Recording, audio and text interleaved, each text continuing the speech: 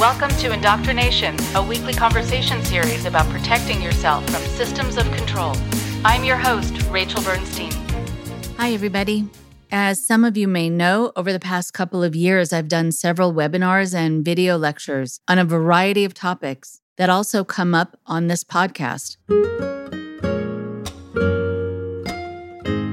There is unfortunately a lack of qualified therapists who specialize in working with cult survivors and their concerned family members. And since I can only see a finite number of clients myself, I wanted to share insights from my 30 plus years of doing this work with as many people as possible. So, in pursuit of that goal, I've made all of my recent video lectures available on my website, rachelbernsteintherapy.com. You can find a link to the page in the show notes of this episode. There you'll find my lecture from the most recent conference of the International Cultic Studies Association, my, quote, Living in Freedom, unquote, series for survivors and their family members, and my recent lecture entitled Why Did I Stay?, which examines the many reasons that people have difficulty leaving high control groups. We plan on adding more video lectures in the near future, so if you have topics you'd like to hear me cover, please feel free to reach out to us and make suggestions.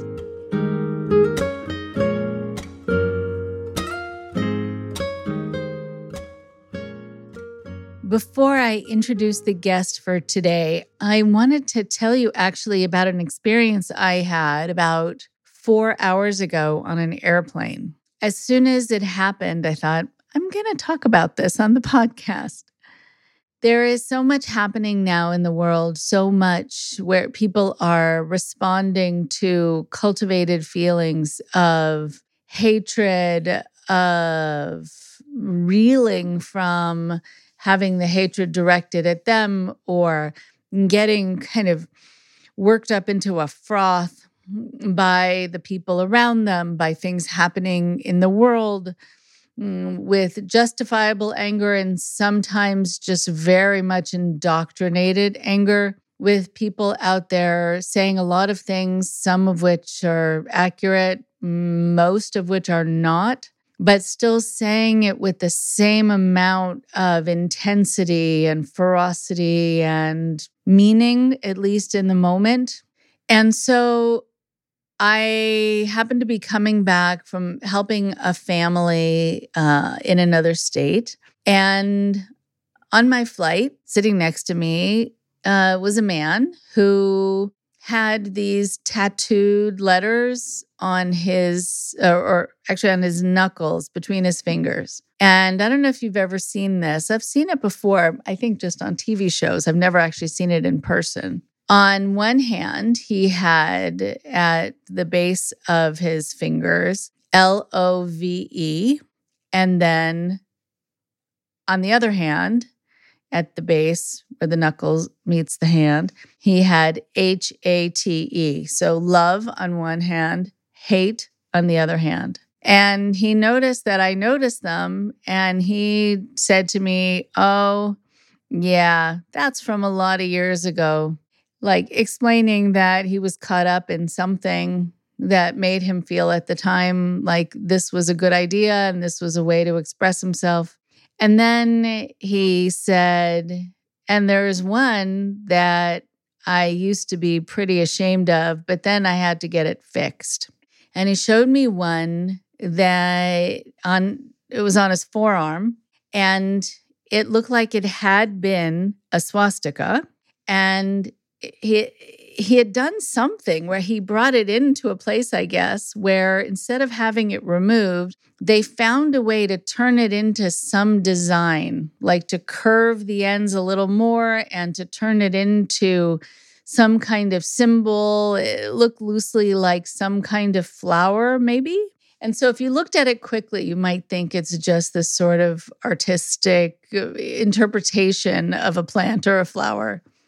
But sitting so close to him, was right next to me, I could see that it had been a swastika. So he said, I don't want that to scare you. And he goes, I don't know, about your background, but swastikas tend to scare a lot of people. So I said, do you mind telling me about it? and also why you had it transformed into something else. So he said, well, when my daughter was born, and she's now in her 40s, but when she was born, she was a perfectly healthy little girl and was just developing language at about the age of 2. And then she got meningitis and she lost her hearing and she became deaf. And I was so mad at the world on her behalf that the symbol of anger and hatred at the world that I grew up with was the swastika, because that's something that my family kind of believed in a political or in a racist way, in an anti-Semitic way. So I just went right for that as an expression of anger and I guess grief. And it was so interesting because he wouldn't have necessarily said that he was a white supremacist or that he was a Nazi or what he wasn't. This was just a way to kind of kick the world back by putting a swastika on him. And then when she grew up, he realized he didn't want to have that symbol on him anymore. But she also was able to get a scholarship to go to Gallaudet University. This is a wonderful, wonderful place, if you don't know about it, in Washington, D.C. And Gallaudet is this place that is for the education of the deaf and hard of hearing. And it actually was originally a grammar school for both deaf and blind children. So suddenly she had an opportunity in her life and she could learn that she had all these skills and that she could become something wonderful. And she actually became this amazing photographer. He showed me some of her work. But as soon as his daughter was able to kind of find her place in the world, he didn't have as much anger and he could turn the swastika into something else. I found this all so interesting. And it makes me wonder, too, about how many times people have this expression of anger and hatred that comes from sadness, that comes from a feeling of loss, that comes from feeling like the world hasn't been fair to you or to your loved ones. And then suddenly when you feel cared for and when you feel that your children are cared for, sometimes the hatred can go away. It was a fantastic lesson. And I wanted to share it with you.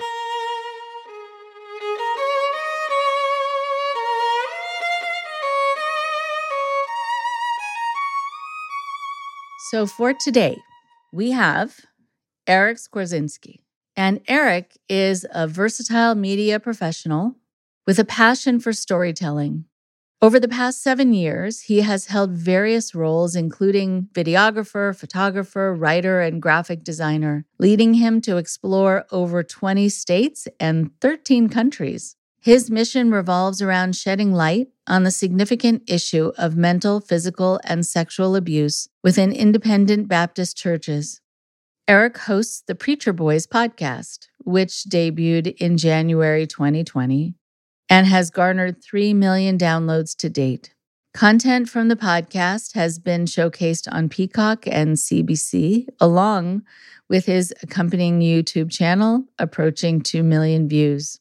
Additionally, he has recently introduced a second YouTube channel called Film Schooled, where he features directors, actors, writers, and other experts from the film industry. He's part of a docuseries titled Let Us Pray, Prey, a ministry of scandals, which recently premiered as a 4-part event on Investigation Discovery.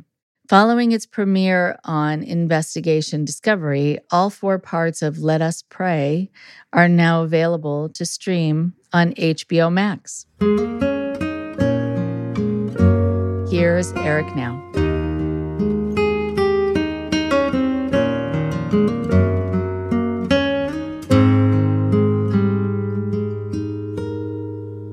It is so nice to have Eric Skwarczynski with me today. It is so great to be able to talk to you. Do you mind just taking a moment and introducing yourself?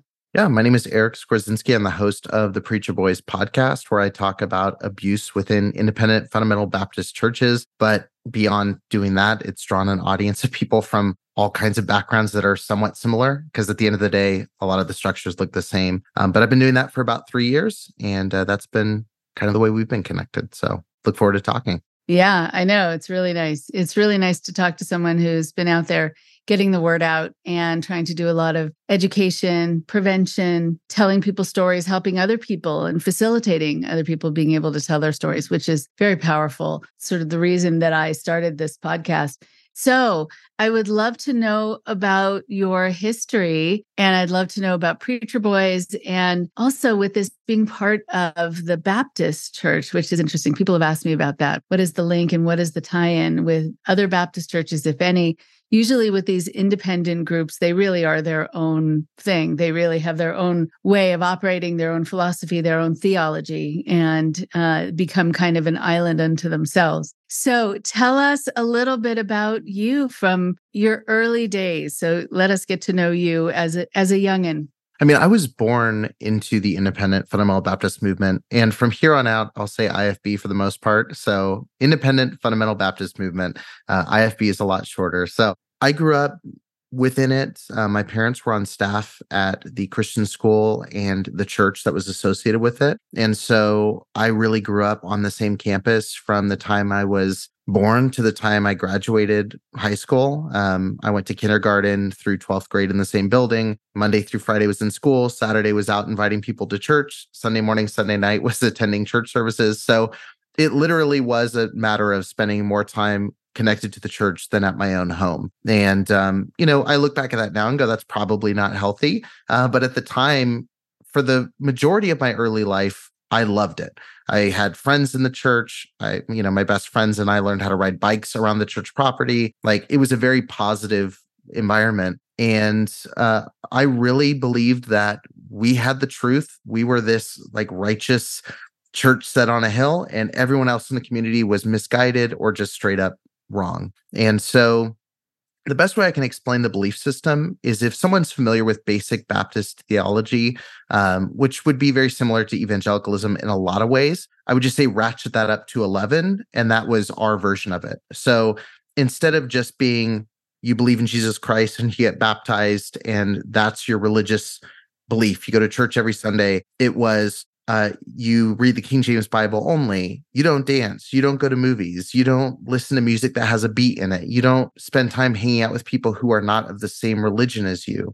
You wear suits to church. You don't wear t-shirts and jeans.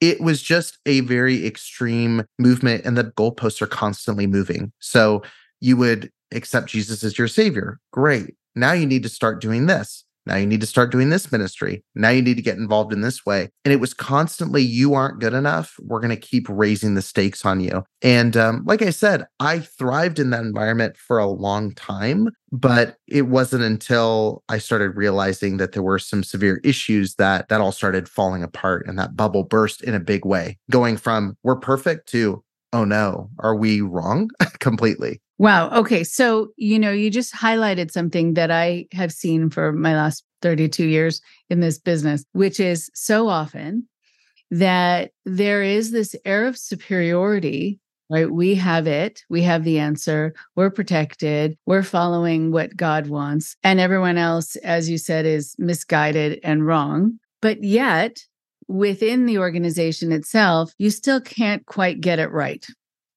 So you're better than the others, but you're still not quite okay in your group. And so when I work with people who have left, they will often tell me that they have a hard time just feeling like other people and being able to see eye to eye, that they don't have to be better than, they don't have to feel less than, they don't have to prove themselves in some way. They can just be. And they also can be part of the world, which is sometimes hard because it's a world that you had been taught to look down on. There's so much sort of jockeying for if we're better or less than, looking outward and looking inward. And I bet it's just hard to relax and feel like you're okay. Yeah. Well, you're raised with this arrogant attitude where you're measuring everyone against you. And then everyone in leadership that you care about is measuring you against them and this other higher standard. And so it's constantly this feeling, like you said, of superiority over, I'm not like them, we're better than them. But on the flip side, it's this constant desire for approval from leadership that you're ultimately never really going to get. And I was on that treadmill for a really long time. And it's something to this day, now that I've been out of it for a long time now, it's something still where in business relationships, in client relationships, I will find myself in a position going, do they actually like me? Do they actually appreciate me? Are they only using me for this skill that benefits them? And then on the other side, it's something where humility is something you have to learn and teach yourself, because even though you're taught, hey, you're a sinner, you're wretched, you're this, you're also taught, you are in many ways better than the Catholic down the street or the Mormon down the street or the atheist, especially the atheist down the street, because they're so far gone, in your eyes. So it's a very difficult mental situation to involve yourself in.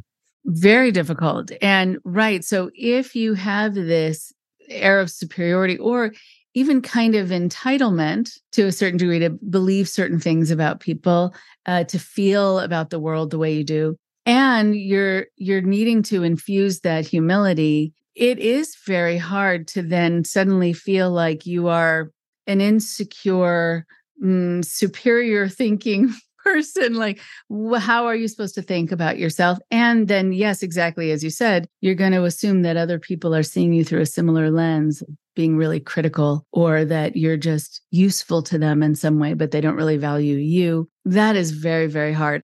I was wondering also, when you said that your parents were on staff, what did that mean? How many hours of devotion were they paid? What did they do? I'm curious about all that.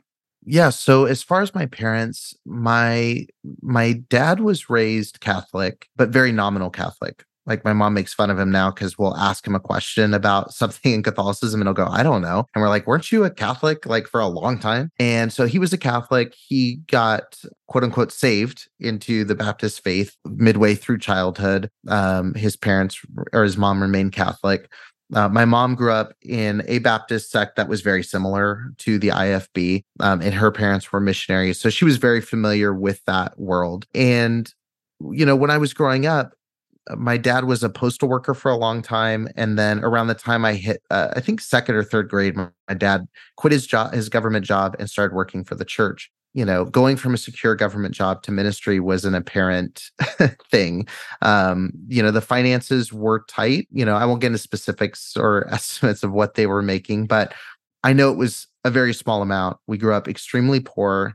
My mom made, I know, less than half of what my dad was making just because she was a female in that environment. So typically in IFB churches, you have the man who's hired, and then they get their wife at a discounted half rate to do the same amount of work in a different area and with less authority because, again, they're a female in the church. And so, growing up, like, I just know financially we struggled a lot. Again, I realize more now how much we financially struggled. As a kid, you know what you know. But yeah, ministry lifestyle was you are poor, God is going to provide, which means the church isn't going to. And, I have a lot of memories of bills not being able to be paid, power being shut off, struggling to make it by, all while your parents, like my dad would work some days from 7 a.m. to 7 p.m. just on the campus. And you're going, well, I'm not seeing my dad, but I know this is for something that's, a greater good. I say all that to say too, my parents in a lot of ways were manipulated in things too. So I hold them responsible for some things, there's also some areas in which I think they were victims of a system that was chewing them up and spitting them out as well. And I think they see that now in a lot of ways that maybe they didn't before. Oh, interesting. Yeah, I was going to ask about where they are on this now. So we'll get to that next. I think, from the people I work with, they will talk about having a job for their church. And then there were so many extras. And if there were holidays, they needed to work extra. They were expected also to do free labor a lot of the time, or even watch other people's kids. And that the children within the family often felt like they really didn't have as much access to their parents as the church did, or as even other kids did, especially if their parents were teachers in the school and they got to be with other people's children. But yeah, you hear about people being used for construction, for cooking in the kitchen for everyone without any kind of pay, but just the expectation of working very, very hard. And usually the people there are working much harder than the leaders who, right. I mean, the leaders are kind of living off, not kind of, but absolutely living off the sweat and the work and the devotion of the people there. Yeah. Well, I mean, that's something where, it was a little different for me in the sense of they worked at the school and the church where I was at, so I saw them, but it was always in the terms of ministry, and my parents were great. Like, I think given the environment that we were in, they did a good job of giving the attention in ways they could. Like, they would stop by and say hi in the classroom, but it's also like, again, it's like it was the healthiest version of an unhealthy situation. So it's like a weird thing to measure. And, I think some people listen and go, it doesn't sound good at all, but it's, again, from my experience, there were things that were, when you're in a cultish bubble, it's like all your good and bad memories are in one jumbled mess. And so I think you have to, for your own sanity, in some ways, you have to look at what was good and what do I look back with fondness, even though, yeah, in retrospect, we aren't even at that church. Like, there's a whole different conversation happening. But as far as labor, I mean, that's something I think about now. Like, by the time I was 11, 12, 13, like, I was moving everyone that, moved to the area and was joining the staff in a church. I would move them into their house. I was unloading trucks, the foundation for where they want to build a new building that I don't think is ever going to get built. I was laying dirt and shoveling holes and laying brick walls. Like, it was constantly tasks and chores associated with the church. And now I realize, like, some of that stuff's not even really a legal thing, some of the things that we were doing. But it was just a way of life. It's like, what is the mission of the church? And everybody's on duty to do that. Like, we're a team. We're gonna carry this stuff out. Right. Yeah.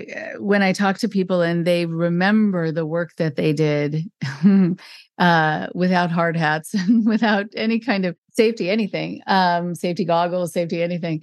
Yeah, it really was beyond what kids are usually allowed to do and should safely be expected to do. I wonder if there was just this sense that you were protected because you were, believing the right way. Like, I wonder if that really caused people to just feel like people could take risks. What do you think?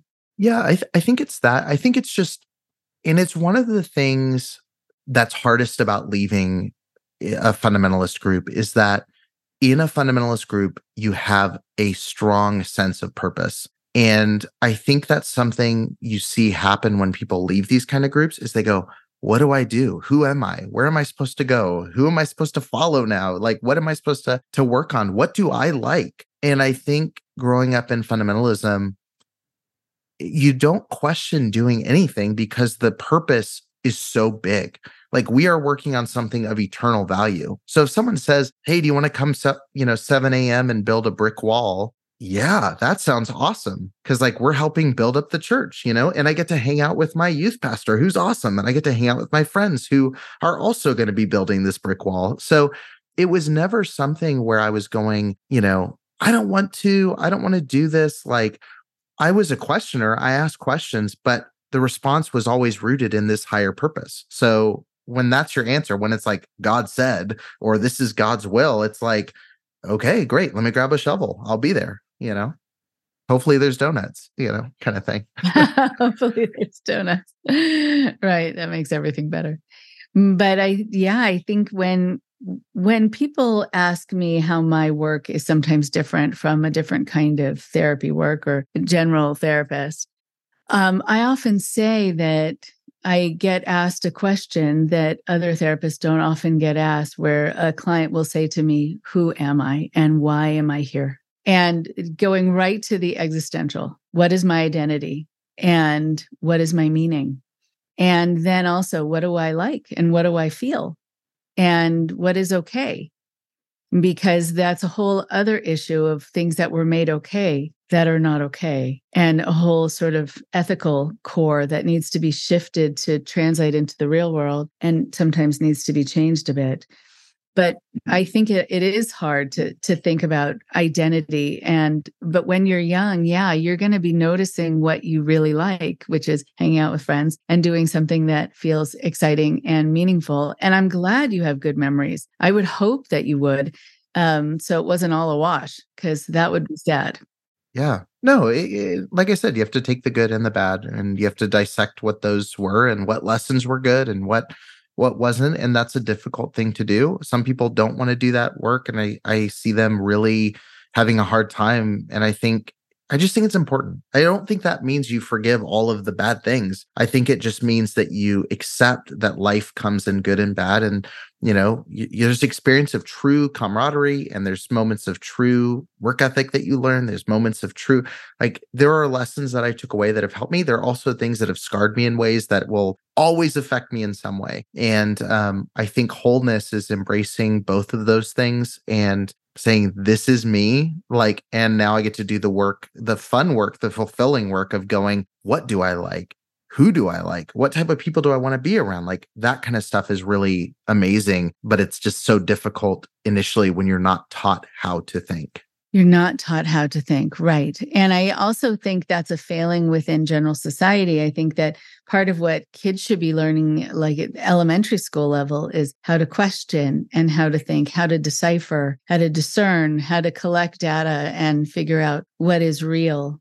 Because I think that's something that's going to keep people in good stead and a lot safer. But I do think that if the cult leader, if you're involved in a cultic group, if the cult leader could actually leave, then you'd be left with nicer people who were probably healthier, who were well-meaning, by and large, not all, but who had the sense that they were there and really were there kind of for the right reasons. And then it would be a much healthier organization all around. It's just when the leadership is not okay in the way they run it and the way they feel and what they make okay, that again is not okay. That's where the problems, I think, come in. So it makes sense that you're going to have some good memories because you were surrounded probably by good people to a great degree. I'm wondering though, when you're saying there's some things that left you feeling scarred, can we talk about some of those things?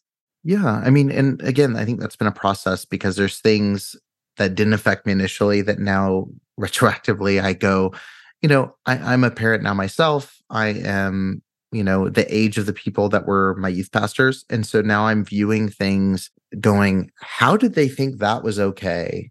Because I'm that age now and I've matured to a point I realize that's not okay. And so, there's things that happen definitely then, and then there's things that I've retroactively seen. The moment the bubble burst, I think, is the biggest scar. So I went from believing wholeheartedly the message, and I like to say this over and over again because people tend to go, oh, you're probably a rebellious kid and you just found lots of things to rebel about and you hated the church, you want to tear it apart. I love the church. And I found most people who are the most outspoken advocates love the church. And that's why the bad things hurt so much. And so the moment my bubble burst was in 2011. So I was in 10th ish grade, somewhere in there. And I found out that a basketball coach and youth pastor that was at a church in Northern California was going to be coming to our church in Southern California and joining our church. And I was very familiar with this person. I knew kids on his team because we had gone to basketball camps and basketball tournaments up in Northern California with them. And when I found out the news, I texted the kid on his team that I knew and said, hey, are you sad that your coach is leaving and your youth pastor at the time? And he said, not really. I'm kind of angry because he just left out of nowhere. And I was like, that's weird. So I Googled to see if the church had put out like a, totally innocently going, did they put out a farewell announcement or, hey, here's what he's going to be working on now. And like, why is he coming to our church? What's he going to be doing? And the first thing that popped up in Google was warrant issued for Chico youth pastor arrest, molestation of teenage girl. And I read that piece of information and went, what? Like, this is something I've heard about the Catholics doing, but like, this doesn't happen in the Baptist church, like molestation and there's a warrant. Now he's coming here. And he came to our church and instantly got involved teaching a 6th grade Sunday school class, was singing specials in the church, was heavily involved. And I'm sitting there as someone where I have this information now. I don't know what to do with it. My highest authority is the pastor. This guy's higher on the, higher in the rank than me because he was a leader. So it's like, what do I do? Who do I tell? Where do I go with this? And so for a couple of days, I'm going, I don't know what to do. And then I started going to leadership. I went to my parents, went to youth pastor, went to eventually the senior pastor. And all I was met with was either, okay, like, what do you want us to do about it? Or the more common was, you're bitter, you need to forgive, you're angry about nothing. I had conversations with people because you have to understand, like, I'm a teenage kid and my bubble's been burst. My safe space is violated. And now I'm sitting there going, oh, my youth pastor doesn't care about this. He's not worried about it. And we have teenagers and my friends are the age of the girl that this youth pastor prayed on. Like, all of these things are happening and my bubble of or my circle of people I trust is just shrinking. And so I get to a point by the middle of that year, I'm just going, I can't sleep. I feel depressed. I'm stressed out. I'm anxious. Literally the biggest thing was I could not sleep. All I would think about all day was this situation. And the fact that Sunday morning I'm sitting in a pew and this guy's on the platform and my friends are the age of the girl that he's victimized. And I would be told, it's stupid that you're losing sleep. Focus on yourself. And just you're bitter. You need to forgive. And long story short, I went through the last 2 years pushing back on that and having outbursts about that and fighting about that. And up until about 2 years ago, they were still at the church. He was still leading music. His wife ended up becoming the principal of the school that I grew up in. So for over a decade, basically he won. And I got to a point where everyone at the church slowly started, especially in the staff level, started going, Eric's just a bitter kid. He hates the church. This narrative got painted. And it's like, no, it wouldn't have sat with me the way it did if I didn't care about this situation. And so that was the big bubble burst moment. I've had a couple more that happened post high school, but that was the big one where I went from, oh, we're perfect to, oh, we're really not. And it's actually really scary. And this feels like all of the things I was warned about happening outside the church. Oh, that's very interesting. Right. That outside the church, there are going to be no safeguards and people can be bad people and get away with it. Well, they would preach about the Catholic Church. They would say, the pedophile priests and this, and the jokes about that, because that stuff was all very top of mind. And it's then I'm sitting there going, my dad was raised Catholic. He knows how bad the Catholics are, but my dad's still on staff at a church where they allow a predator on the platform. It was so weird. It was just it's still weird. And it's one of those things it's never going to make sense because it doesn't. But I remember sitting crying outside of my house with my youth pastor in the car after we had dropped kids off for the bus ministry, and I remember sitting there crying saying, you're supposed to protect us. And it seems like this is such a clear, protect us moment and you don't care. And I got out of the van and shut the door, walked in my house. By the minute I walked in the house, he had texted my dad saying I was rebellious, that I was, and that led to an altercation with my dad, So it was everything just felt okay, why is no one getting this? And I still feel that way, now at 28 years old. But at the time it was, you don't have anywhere else to go. You got to live with your parents. You got to go to school where you go to school. You got to go to church where you go to church. It's literally just the bubble kind of becomes a cage at that point. To know that you were really grappling with your conscience on this, that something was really wrong about it for you, it is tremendously lonely when it seems like it's only affecting you and it's only bothering you. And that the people around you, especially the adults, don't care. And there are no safeguards within the church, which you're not even going to be thinking about if you don't know that things could be happening that are wrong. The idea also that someone could be accused of something and then be invited, same person, be invited to work with kids, teens at your church, you're going to really wonder if you're safe anymore and if your friends are safe anymore. And you're also going to wonder why no one cares.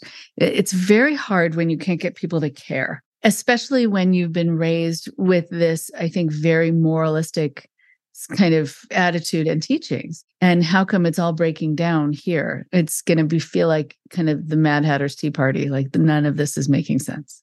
Yeah, exactly. The people that imbued that moral compass on me, the people that raised me, that taught me Sunday school, are now the people where I'm like having to take a moral stance. And so it's a very weird position to be in where you're going, hey, spiritual moral leader, you're being spiritually morally wrong. Like that feels so fish out of water, like to be sitting there crying, going, hey, you're supposed to be doing this and you're not doing this, but also feeling like, well, I can't go to any other authority beyond the pastor. Like the buck stops there, like calling the police and saying, hey, this guy who has a warrant is at our church. That never comes to mind. Or this, hey, I don't know if you should be around kids. Like there's just nothing else to do, nowhere else to turn. Right. And, sometimes people will ask me how I define a cult or just an unhealthy organization of any kind. And one of the things that I talk about is that the truth tellers are vilified, that the people who are trying to hold a mirror up to what's happening are seen as the problem. And the ones who are the whistleblowers are seen as being problematic, as being whatever, all the things that you were called. But within a structure that's healthy, they're going to invite people to tell them what is happening that could be wrong and what's on their mind, and they can discuss it. But if they have really no system in place and really kind of no interest in place to do anything differently, then they're just going to want everyone to go along with the way it is. So I know that, there have been books written about this. And I always think of the book 1984, because the people who were sort of noticing what was going wrong were the ones who were the most vilified and pathologized. And so same thing happened with you, that by the time you got into your house already, you were diagnosed as having a problem, and all you were doing was pointing out a problem. That's very hard, very hard. I'm sorry that you went through that. So incredible. Now, did you have other friends that you could talk to about this while you were there? Yeah, so I had some friends that I definitely talked to. I think, again, there was a mix of like how much I shared. One of my best friends at the time, who I'm still close to, even though we live very far apart now, like, I would talk to him about it. But again, it's like we're all kind of blind leading the blind. Like, what do you say? And then my wife now at the time, who I met in high school, like I talked to her about it a lot. But I think it was just this moment of like, I don't know what to tell you, because we're all in the same boat, right? It's like a bunch of prisoners saying, this prison guard's really mean. It's like, it doesn't matter how many prisoners agree, like nothing's really going to happen to the prison guard, because you're just not in the hierarchy. And then when you try to tell other prison guards, like they're all in his boys club, so it's just not going to matter. And so it was really it was the equivalent of banging your head against the wall. And, for 2 years. And I just got to a point where it was like, I'm going to graduate. I'm not coming back to this. Like, I'm going to go do what I'm going to do and figure out from there. Do my 1-year Bible college, and then go move somewhere where no one's going to ask me, hey, how often are you going to church? That sort of conversation. So, right. So I do want to talk about that, about when you left, and if that was really the catalyst, or that was sort of the beginning of the crack, right? And what happened that really propelled you out of the church? Yeah, I don't know if it's propelled. It was kind of like slowly figuring it out. I mean, it was kind of like just a massive wake up call when that happened. And then it was like little massive wake up calls, like almost like aftershocks to the initial earthquake that just kind of gets you all the way out. When I graduated, I had registered for 1 year Bible college because and that was, I did not want to do that because I didn't want to end up being a pastor. I knew I wanted to do videography. I wanted to do media. I wanted to do all the things I'm doing now, ironically. But I knew if I went, they were going to try to get me into their funnel to become a pastor. And I didn't want to do that. And I knew that even when I was devoted, I was like, I wanted to be the best Christian filmmaker ever. But it was like, I don't want to be a pastor. That's not what I want to do. So I was registered for college. I was begrudgingly doing that. I picked one that was close to home so I could be near my girlfriend, who's my wife at the time. And I got a call about 2 months before I was supposed to start college. So I was wrapping up school. I think it was May or April, and I was graduating in June. And it was from a leader from a Christian camp that I had met who did design and media. And he had a Christian media company. And he called me and said, "Do you want to go help shoot a documentary in India for 3 weeks and then intern with me for a year? Or do you want to go to Bible college?" And I said, "I just canceled my application to Bible college. I'm going to come shoot a documentary." So I went and moved to Fresno, California, went and shot a documentary in India, worked interning for a year, actually for 2 years, going and shooting media and commercials for IFB churches all over the country. I went to 3 different countries and I think 18 different states over the course of 2 years. So again, when people say you had a bad experience in one church, it's like, I got to see a lot of different flavors and branches and deal with a lot of different personalities over that time. But I did that. And one of the groups that I encountered and shot for in the second year was a missions organization. And I went out of the country. I filmed in India, I filmed in the Dominican, and I filmed in Cuba. And I saw the work they were doing. I saw the orphanage they had. I saw the trainings they were doing. And I was so bought in. I was like, this is beautiful. You're changing lives, which in a lot of ways they were. They were feeding kids that weren't getting fed. They were putting shelter for kids that didn't have shelter. I was like, I need to do this. And over that 2-year period, I'm trying to give you this long story in a short version, but over that 2-year period, I had really rekindled what I would say was like my faith. Like I was like, what we had been taught was wrong, but now I truly understand the gospel. And I was following some big leaders that had said big words I'd never heard before. I was really researching and was on fire for what I believed to be God at the time. And so I was like, this is great. I can do ministry. I can use my gifts that I've had my whole life in a way that's going to actually create change and save orphans and help widows and really be true religion, undefiled. Like that's going to be this. And I worked with them for about a year remotely. I was proposed to my now wife. We got married. The time we got married, I was making $500 a month from this organization.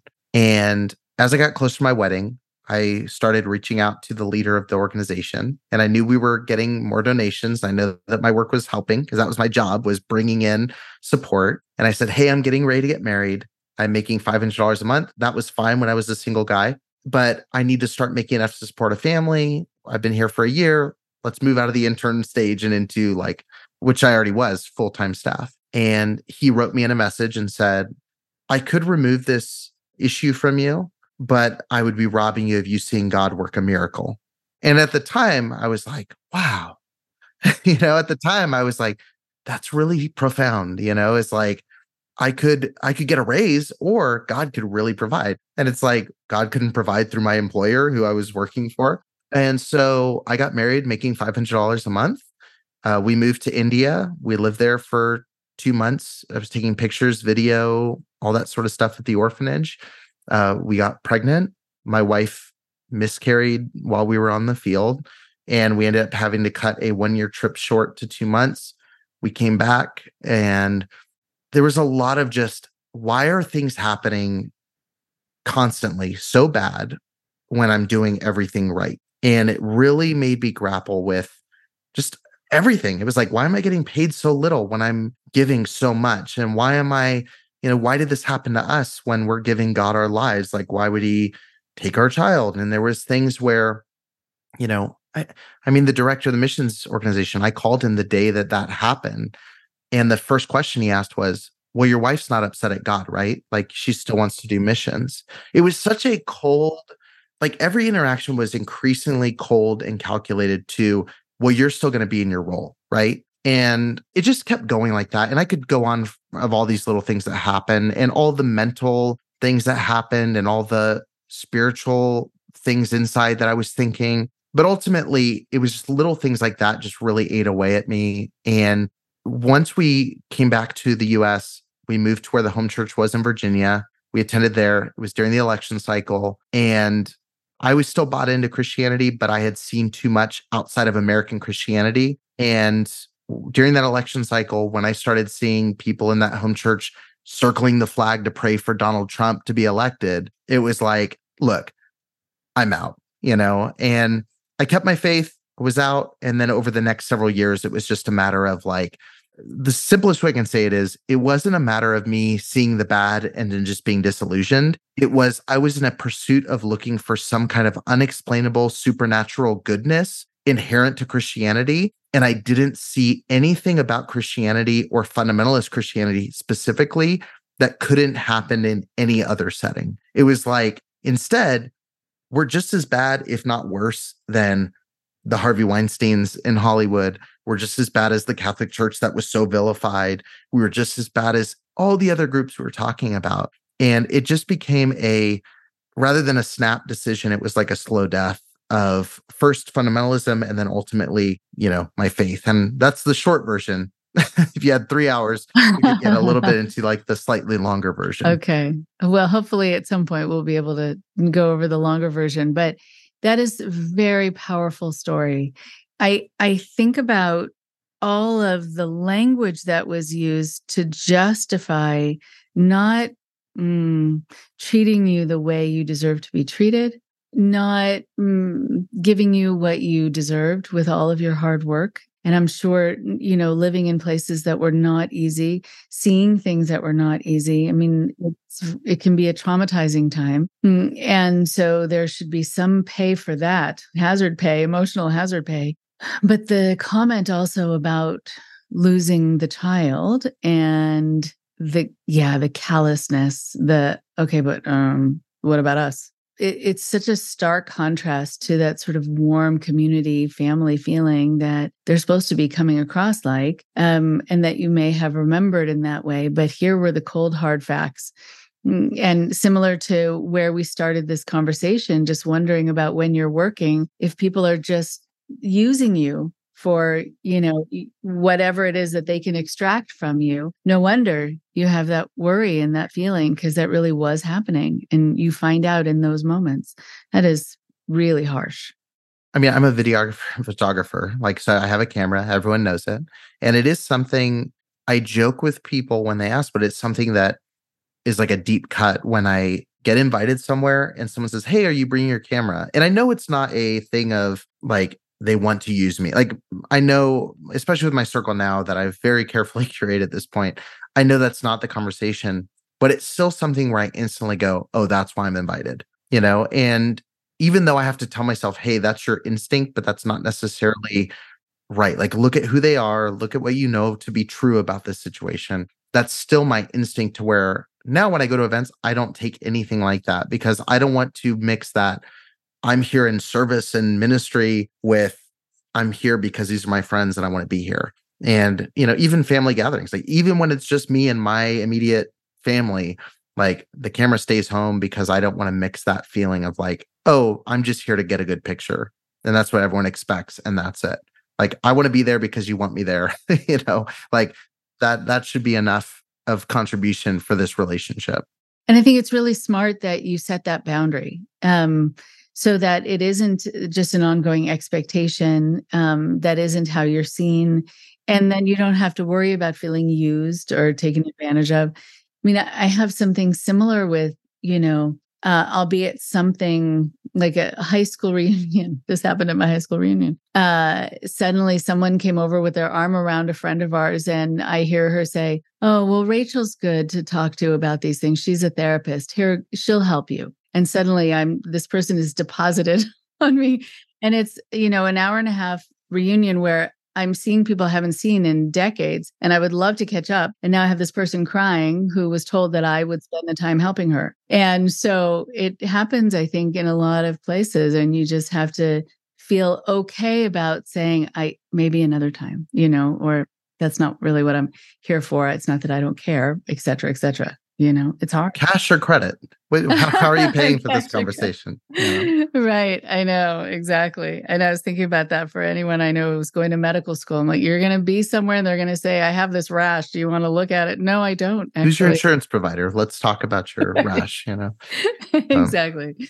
Well, but I think then figuring out your worth. I mean, here, being paid $500 a month, right? Even as a bachelor, I don't know how you get by, and it's very difficult. But here you were trying to provide, and they were not caring about that.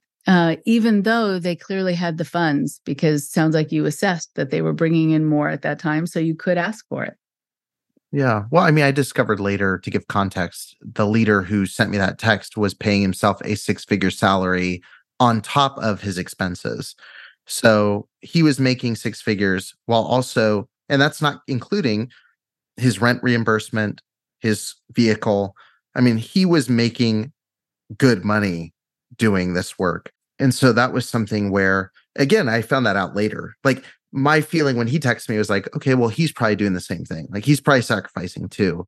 And then retroactively, it's the retroactive scar thing. It's like, oh, I was really like, the wool was pulled far over my eyes during that conversation. And, that radical sacrifice that was expected of you was not being carried out by the leadership. That was a difficult thing to grapple with.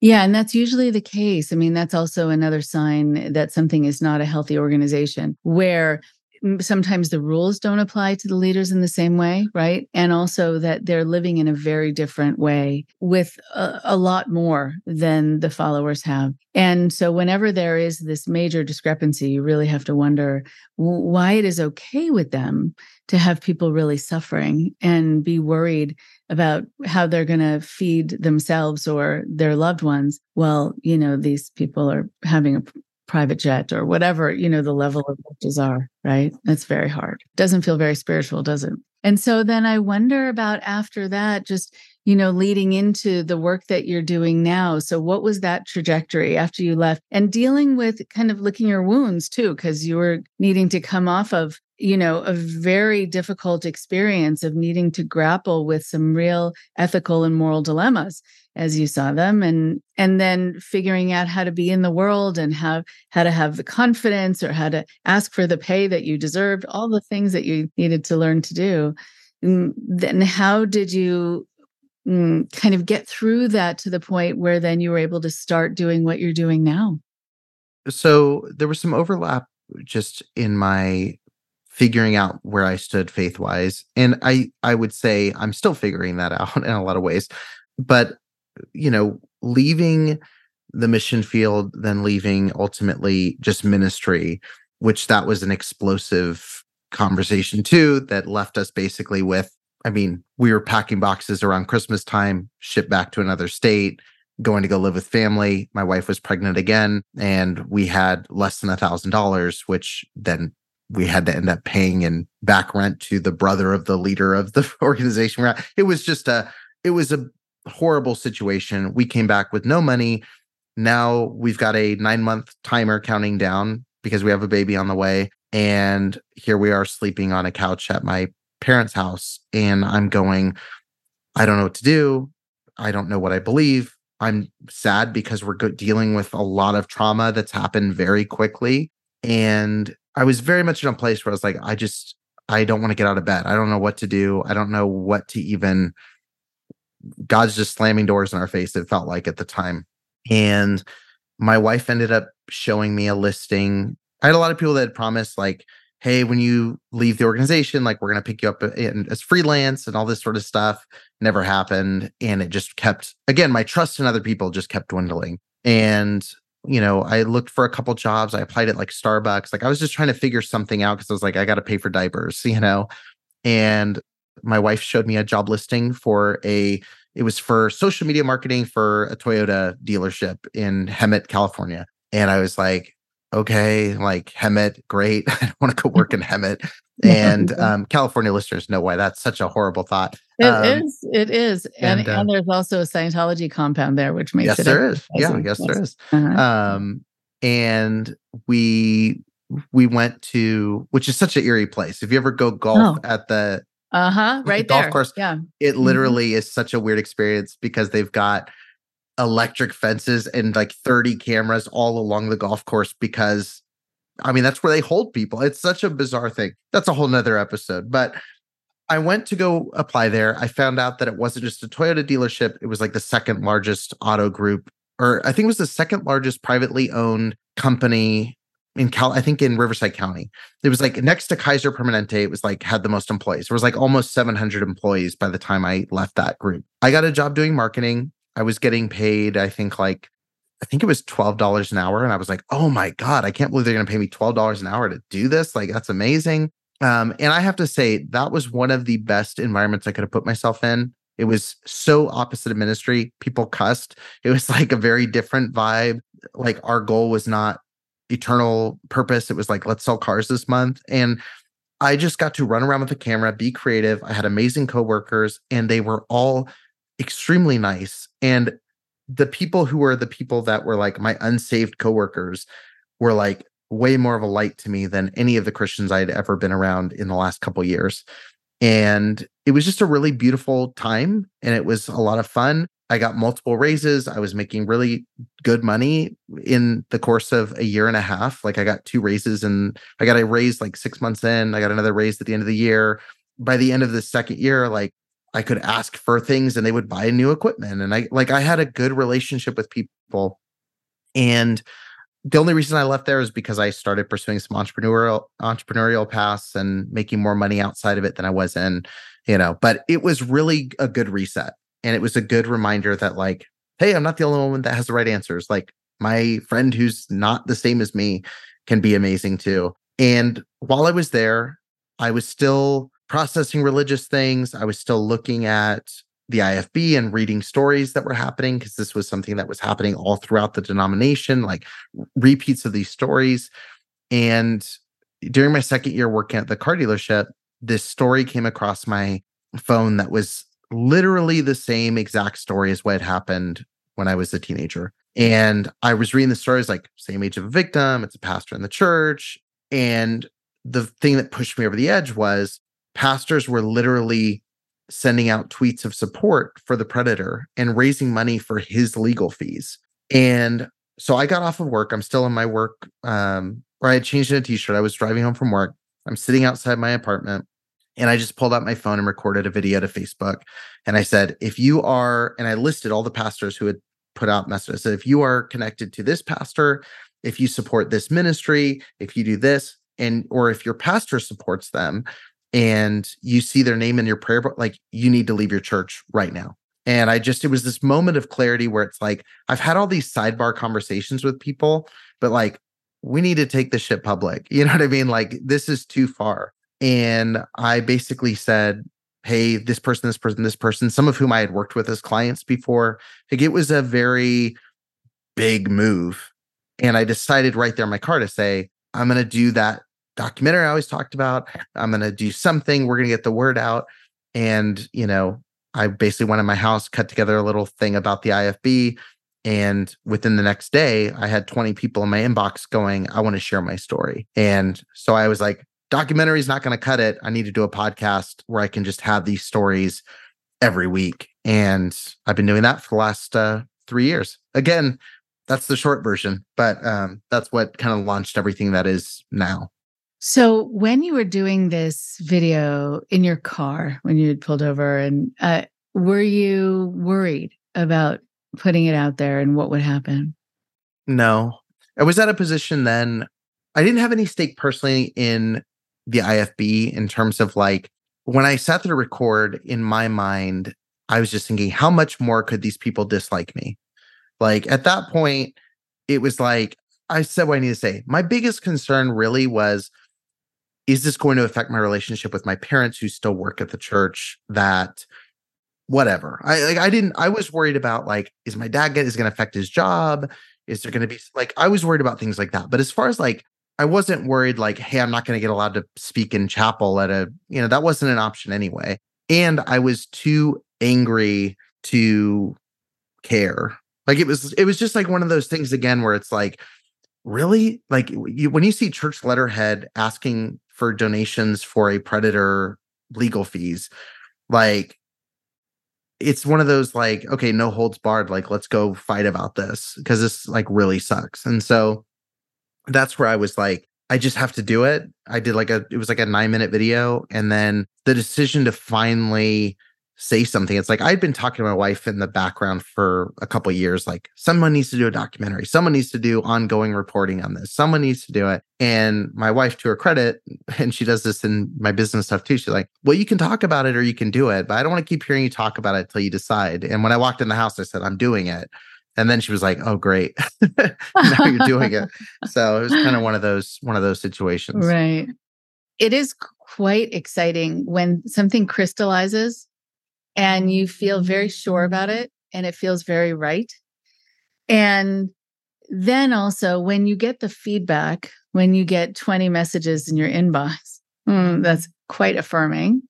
And you know that you've hit a nerve and that people want to be able to come forward.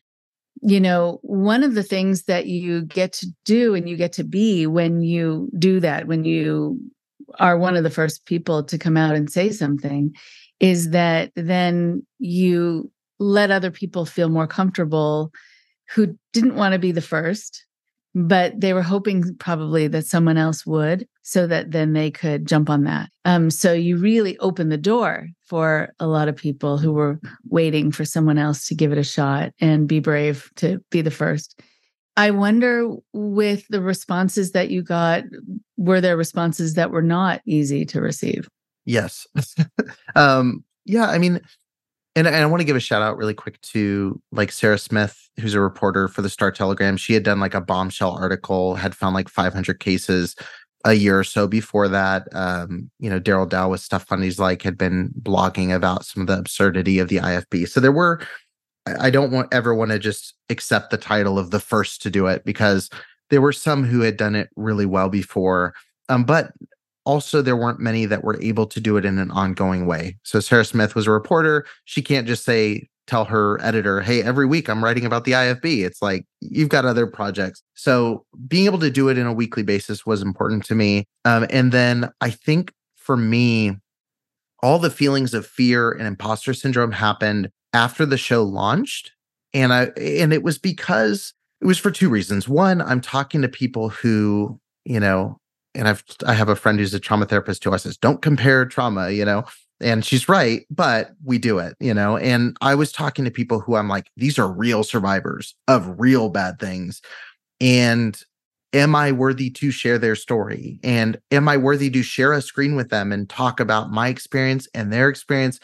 Like, that starts going through your mind. And and I think that was healthy in a way, because to this day, the people whose opinion matters to me is survivors. Like, if a survivor tells me, hey, I feel like you're really invalidating a lot of people's stories, I'm going to listen and hear that feedback. The other reason that imposter syndrome set in was because the show, when I launched it, I told my wife in our kitchen, I said, if I can get like 100 people to listen to the show by the end of the year, that would be great. By the end of the first year, there's tens of thousands of people listening. And so now I'm sitting there going, okay, if I'm thinking like this is an arena of people, I'm broadcasting this message to a lot of people who I don't know. Like, I'm all of a sudden just out there. Like, now I'm an influencer. And that was a scary place to be, because it's just a lot of weight and responsibility beyond pulling someone aside at a party and telling them some information. So that set in. And then the feedback from people started coming in, which for the most part was either 90% was survivors going, thank you, and people going, thank you for talking about this. Then a very loud 10% was pastors saying really obscenely crazy things. Pastors, literally, I have sermon footage of people who literally said, like, he's dragging people to hell with this podcast, and, all the kind of language I'm sure you can imagine. And so that was annoying, but it almost, again, I was at a point, and I think it's good I started the show later than when I first left the movement. I was at a point where I understood that their belief about me had no weight on me, and they can believe I'm dragging people to hell. But if I know that's not true, if I had done the show when I still thought that was a very real possibility, that I'm wrong and I'm going to hell because I disagree with the man of God, like, it would have had a lot more weight. But instead, it kind of just reaffirmed, like, I am touching that nerve. I need to keep going. Like, they clearly are panicked about a 26-year-old or 25-year-old at the time with a podcast. they're in a pretty fragile boat. So let's keep rocking the boat a little bit. So it just reaffirmed, and just getting to meet so many cool survivors, like really just, it built this kind of community really quickly where I was like, we're headed in the right direction. I'm not doing everything right, but we're heading in the right direction. Right. And I wonder what else you were told when you were saying that they were saying crazy things. There are things that, yes, that people are told that then you somehow are the evil one and you're the one who's doing bad things. Again, just because you're holding a mirror up to what happened and you're giving other people a forum to do that, which again, in a healthy organization, they would be happy that you're pinpointing where the problems are so that they can fix them. If they don't want to fix them and they just don't want to be kind of held to a certain standard, then yeah, it's never going to be appreciated. And what else were you told? Anything that sort of weighed really heavily on you? Yeah, everybody that was connected to like the Independent Baptist movement as a movement, the brand, were upset. And then I had a couple, like I had maybe 4 or 5 truly independent pastors who just had a church that didn't care about that world, that were like reaching out positively. But it was very much we support you. We're not going to do it publicly because we don't agree with your stance on the King James only Bible at the time and all that kind of stuff, which was like disappointing. But it's like, they were at least asking for resources to keep kids safe in their church. I'm like, that's good. Let's set the bar low. That's great. But as far as things that were said, I mean, again, it was just stuff like, it was just things like, oh, you're dragging people to hell. There were times, I think, it didn't weigh on me at the moment, but there's times where when you're dealing with religious trauma and working through spiritual things, when you've been raised to say, basically, you're going to end up, if you start going down a slippery slope, you're going to end up not believing, you're going to end up in hell because your conscience is seared, like all those sorts of things. Like I got to a point where I would catch myself, not when I'm actively thinking, but when you're just kind of passively thinking and you have that intrusive thought of, what if they're right? What if I don't believe this now because my conscience is so far gone, or God has turned me over to being a reprobate mind and all those kind of things. But for the most part, I think it was a pretty grounded thing. I mean, they said all kinds of stuff. I mean, you're dragging people to hell. One pastor said, it's good that some abuse is being exposed by Eric and people like him, but it's kind of like they're maggots, like they're eating away at bad flesh. You don't want maggots around, but let them do what they need to do, and then God will get rid of them. Like that kind of weird language. I will say the thing that really weighed on me, like as far as emotionally and what led to a lot more crying in the car, early on was, just the amount of stories I was allowing myself to hear in conjunction with each other. When I started the show, I was doing 3 interviews a day, and here I'm going to do this. And I didn't understand there was this secondhand trauma I was going to feel hearing the most horrific stories you've ever heard. And so I think early on, it was just like, again, not doing everything the right way. I wasn't learning how to space. I wasn't going for walks in between calls. I wasn't taking time to recenter myself. Like all of those things just led to me just going like, I would go sprint, do as much as I can, post 40 times a day, do a bunch of interviews, and then collapse. And then I'd be like, hey guys, I don't know if I'm going to keep the show going. I'm going to go for a month and take a break, to then sprint to the same thing, to now I feel like I have a very set cadence. I have things I don't do. I have things I don't watch. I have time after calls. I go and take a walk after that. Like I have things that I just do to reset. And I think early on, like that's what weighed on me most. It wasn't what pastors were saying about me. It was like, oh my God, I don't know how to process. I've talked to 3 rape victims in 3 hours who've told me very heavy things. And I feel fine on the interview. But then the minute that camera goes off, it all just hits me like a tidal wave. That's something I had to learn how to kind of stabilize and balance over time. I'm really glad you brought that up, because first, when you're raised in an organization similar to yours, there really isn't talk about self-care and, being able to manage emotions and be there for people and deal with really true things, and to keep going all day and all night, I think is a value within a group that's more like a cult And putting your feet up isn't necessarily, and taking a break, going on vacation. When, I think also having meaning and purpose, it kind of flies in the face of people feeling like it's okay for them to do self-care when they're in a cultic group, or even when they first leave, that they need to devote themselves to something at kind of sacrifice themselves for it. And so I'm glad that you were able to catch yourself. I very much treated it like a ministry. I went into it with that mentality of, this is important. I need to help people. And all those things are true, but also I'm important and I need to take care of myself, and my family is important. And I'm not showing up and I didn't in the first year of doing the show, I wasn't showing up as the best husband I could be. Like, my wife's dealing with, like, you feel like, hey, something's wrong. And I don't want to talk about it because I didn't, but then it's still affecting, like, it's looming over, like, don't bother Eric because Eric just did a podcast and he can't handle it. And it's just learning to balance those things in a real way, and not just doing, I think in growing up in Christianity, it's like everything's a war. You're a soldier, be a good soldier, keep marching forward.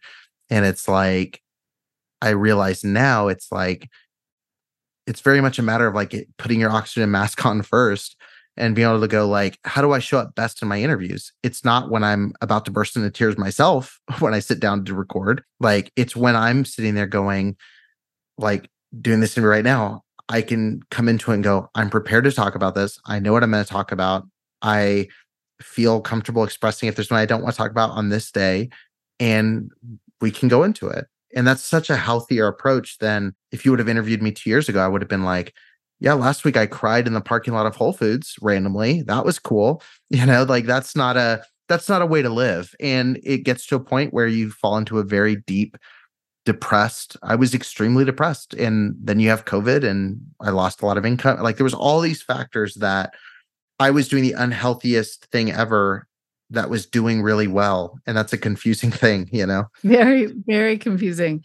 There is something also interesting about when you're listening to someone's story, and it really is this crushingly depressing or disturbing story. I've needed to figure out how to manage that. And I try to get into a headspace where I think, I'm so happy that this person is finally getting to say this out loud, and that it is this opportunity, and it's hopefully really validating and releasing in some way for them. And so the forum that I'm providing is, I think this through, like, okay, this is what this is going to be about, because the story itself is extremely heavy and really disturbing. And so it's nice for you to be able to get to that place sometimes where you're able to think the same thing of, oh, thank goodness this person finally gets to tell this, and I've provided them with that space to do it. One of the things, though, that makes it really hard is when the stories that you're hearing about are at the hands of people who are still getting away with it, who are still doing it, or the organization still exists. That becomes its own kind of maddening frustration. And I was wondering, just as I know we're kind of coming to a close soon, but about your family, your parents, and what this whole process has been like, just as you've become this voice for reason, I think, for this organization and other ones like it. And so where are your parents in this? I'll try to keep their private things private, but I think publicly, my dad isn't in ministry at this point, still Christian. My mom, same. I think they've seen a lot, and I think that they've, my mom, I think, is now she's writing, she's trying to express she writes fiction books kind of based in that environment. I think that's how she's processing it.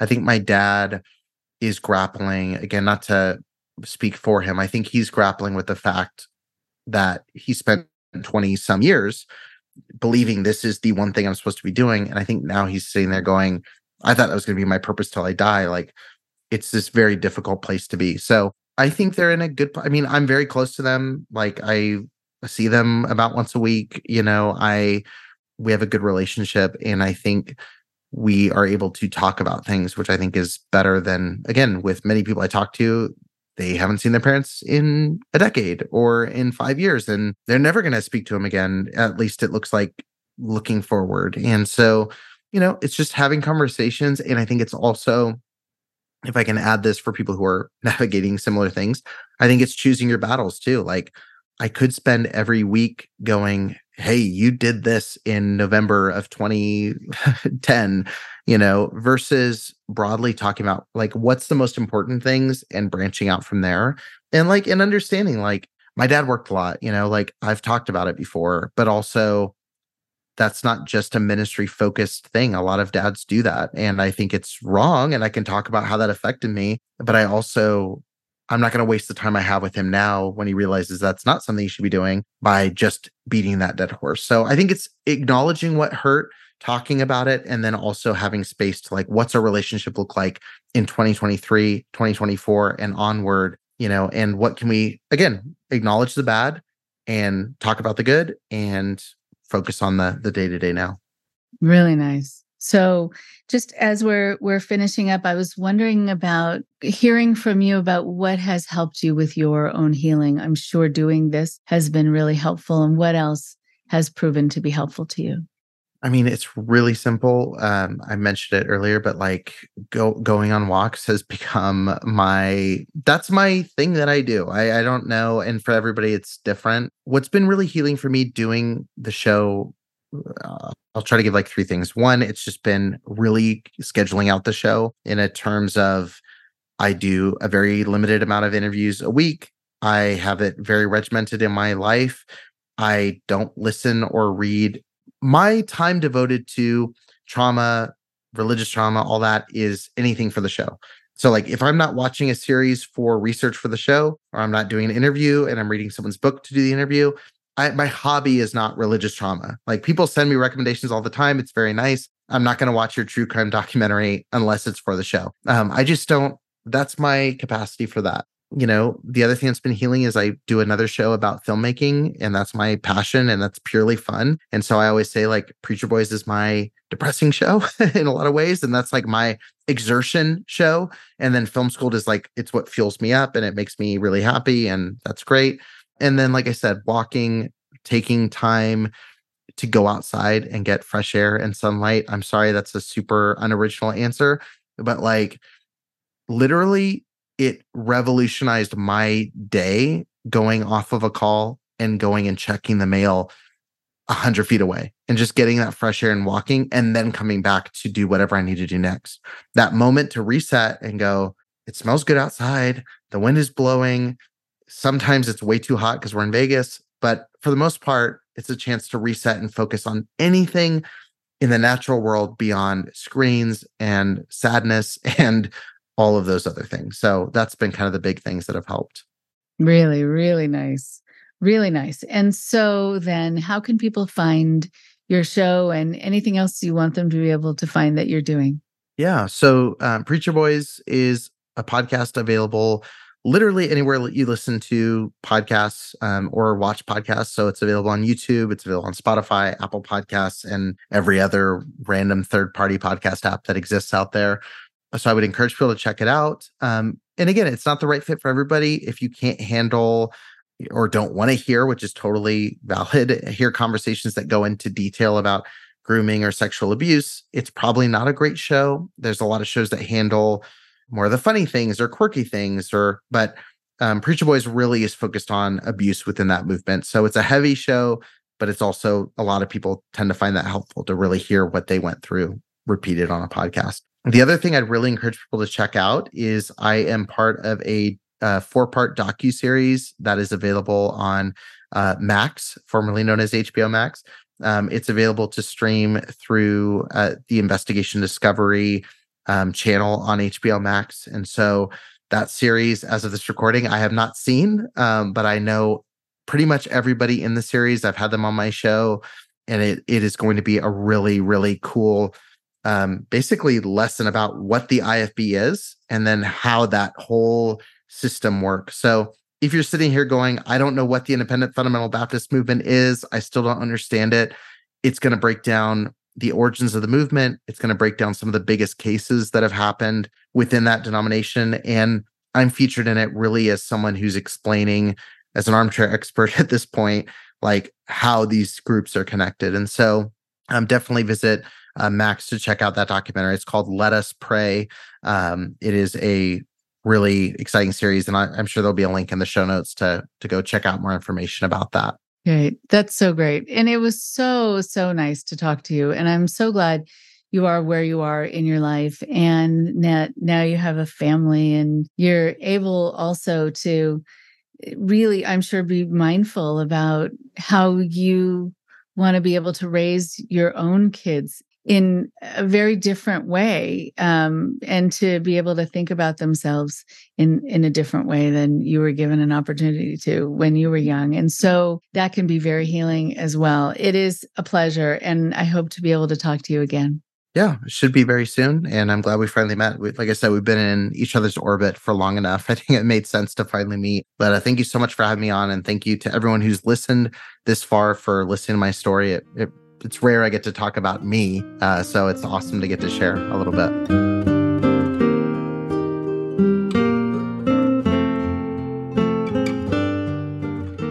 One more thing before you go.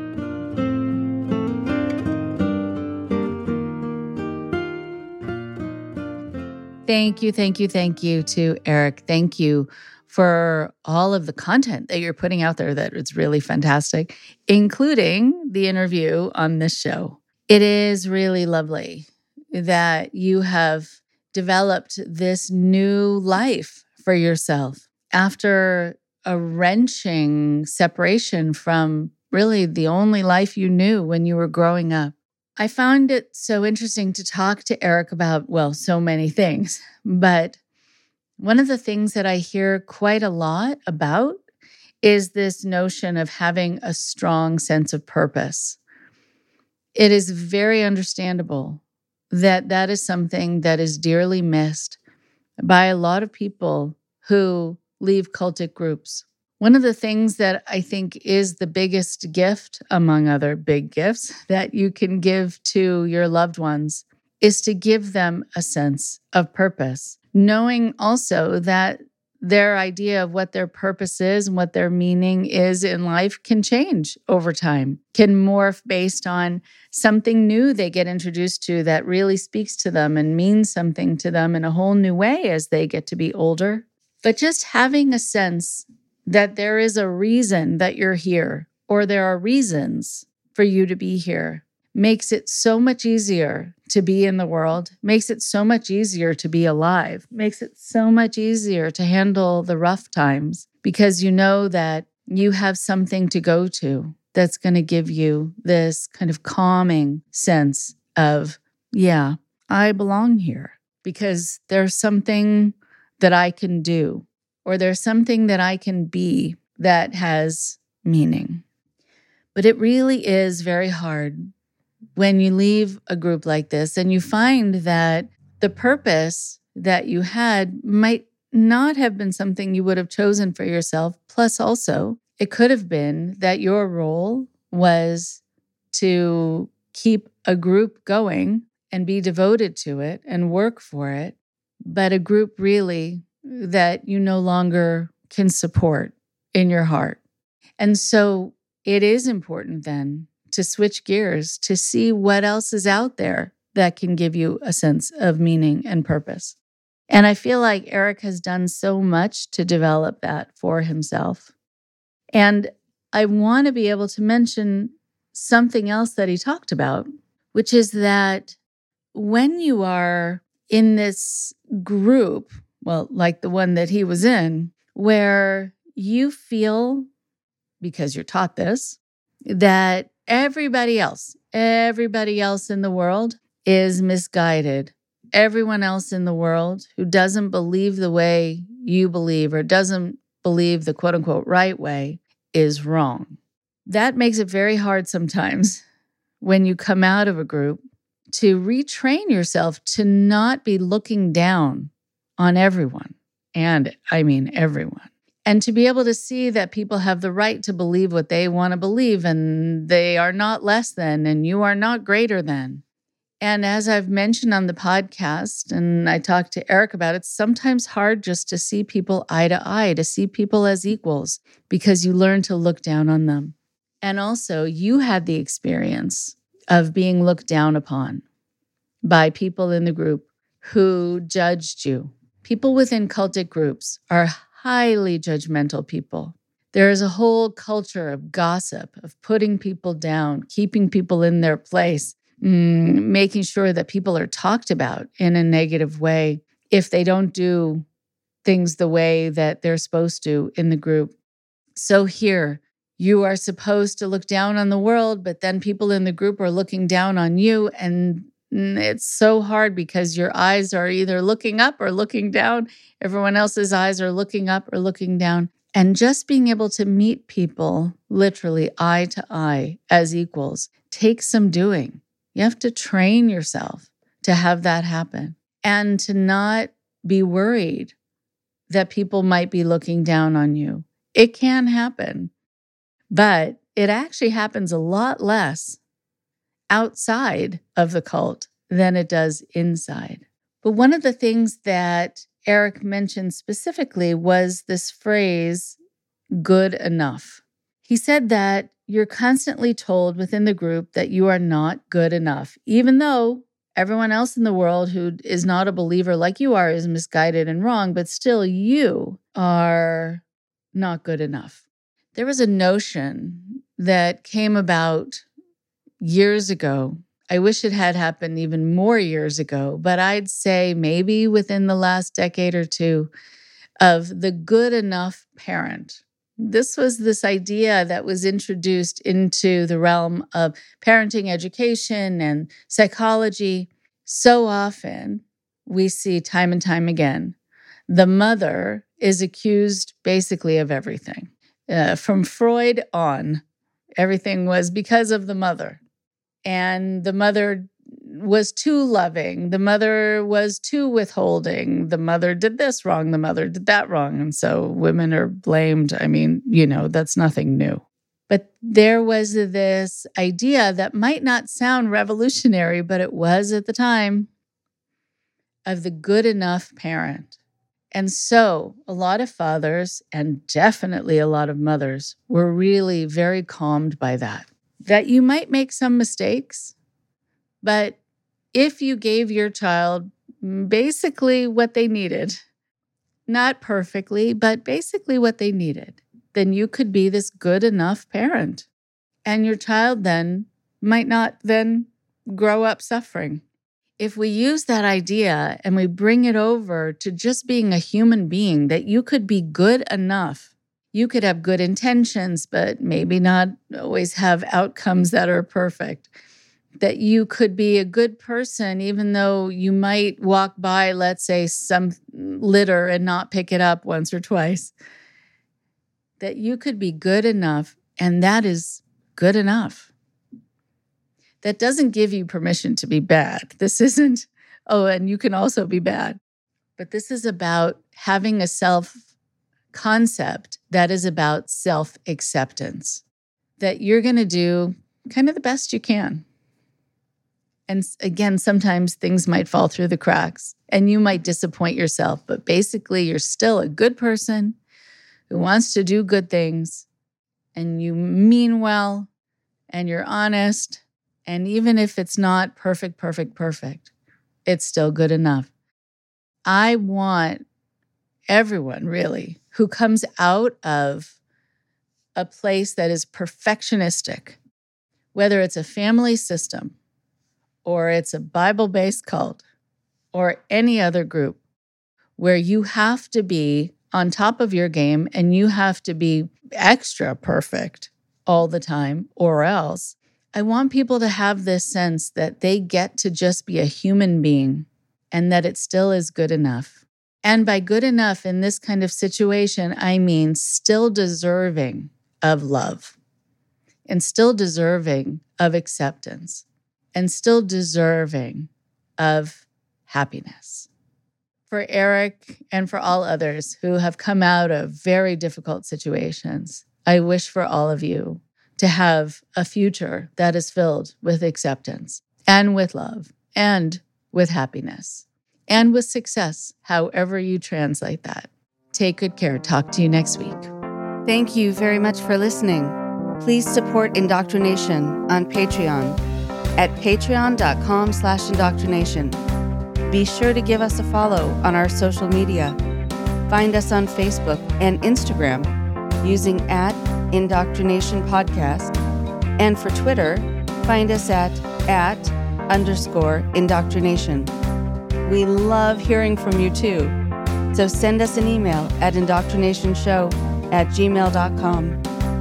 And for more updates on the show, visit our website at www.podpage.com/indoctrination.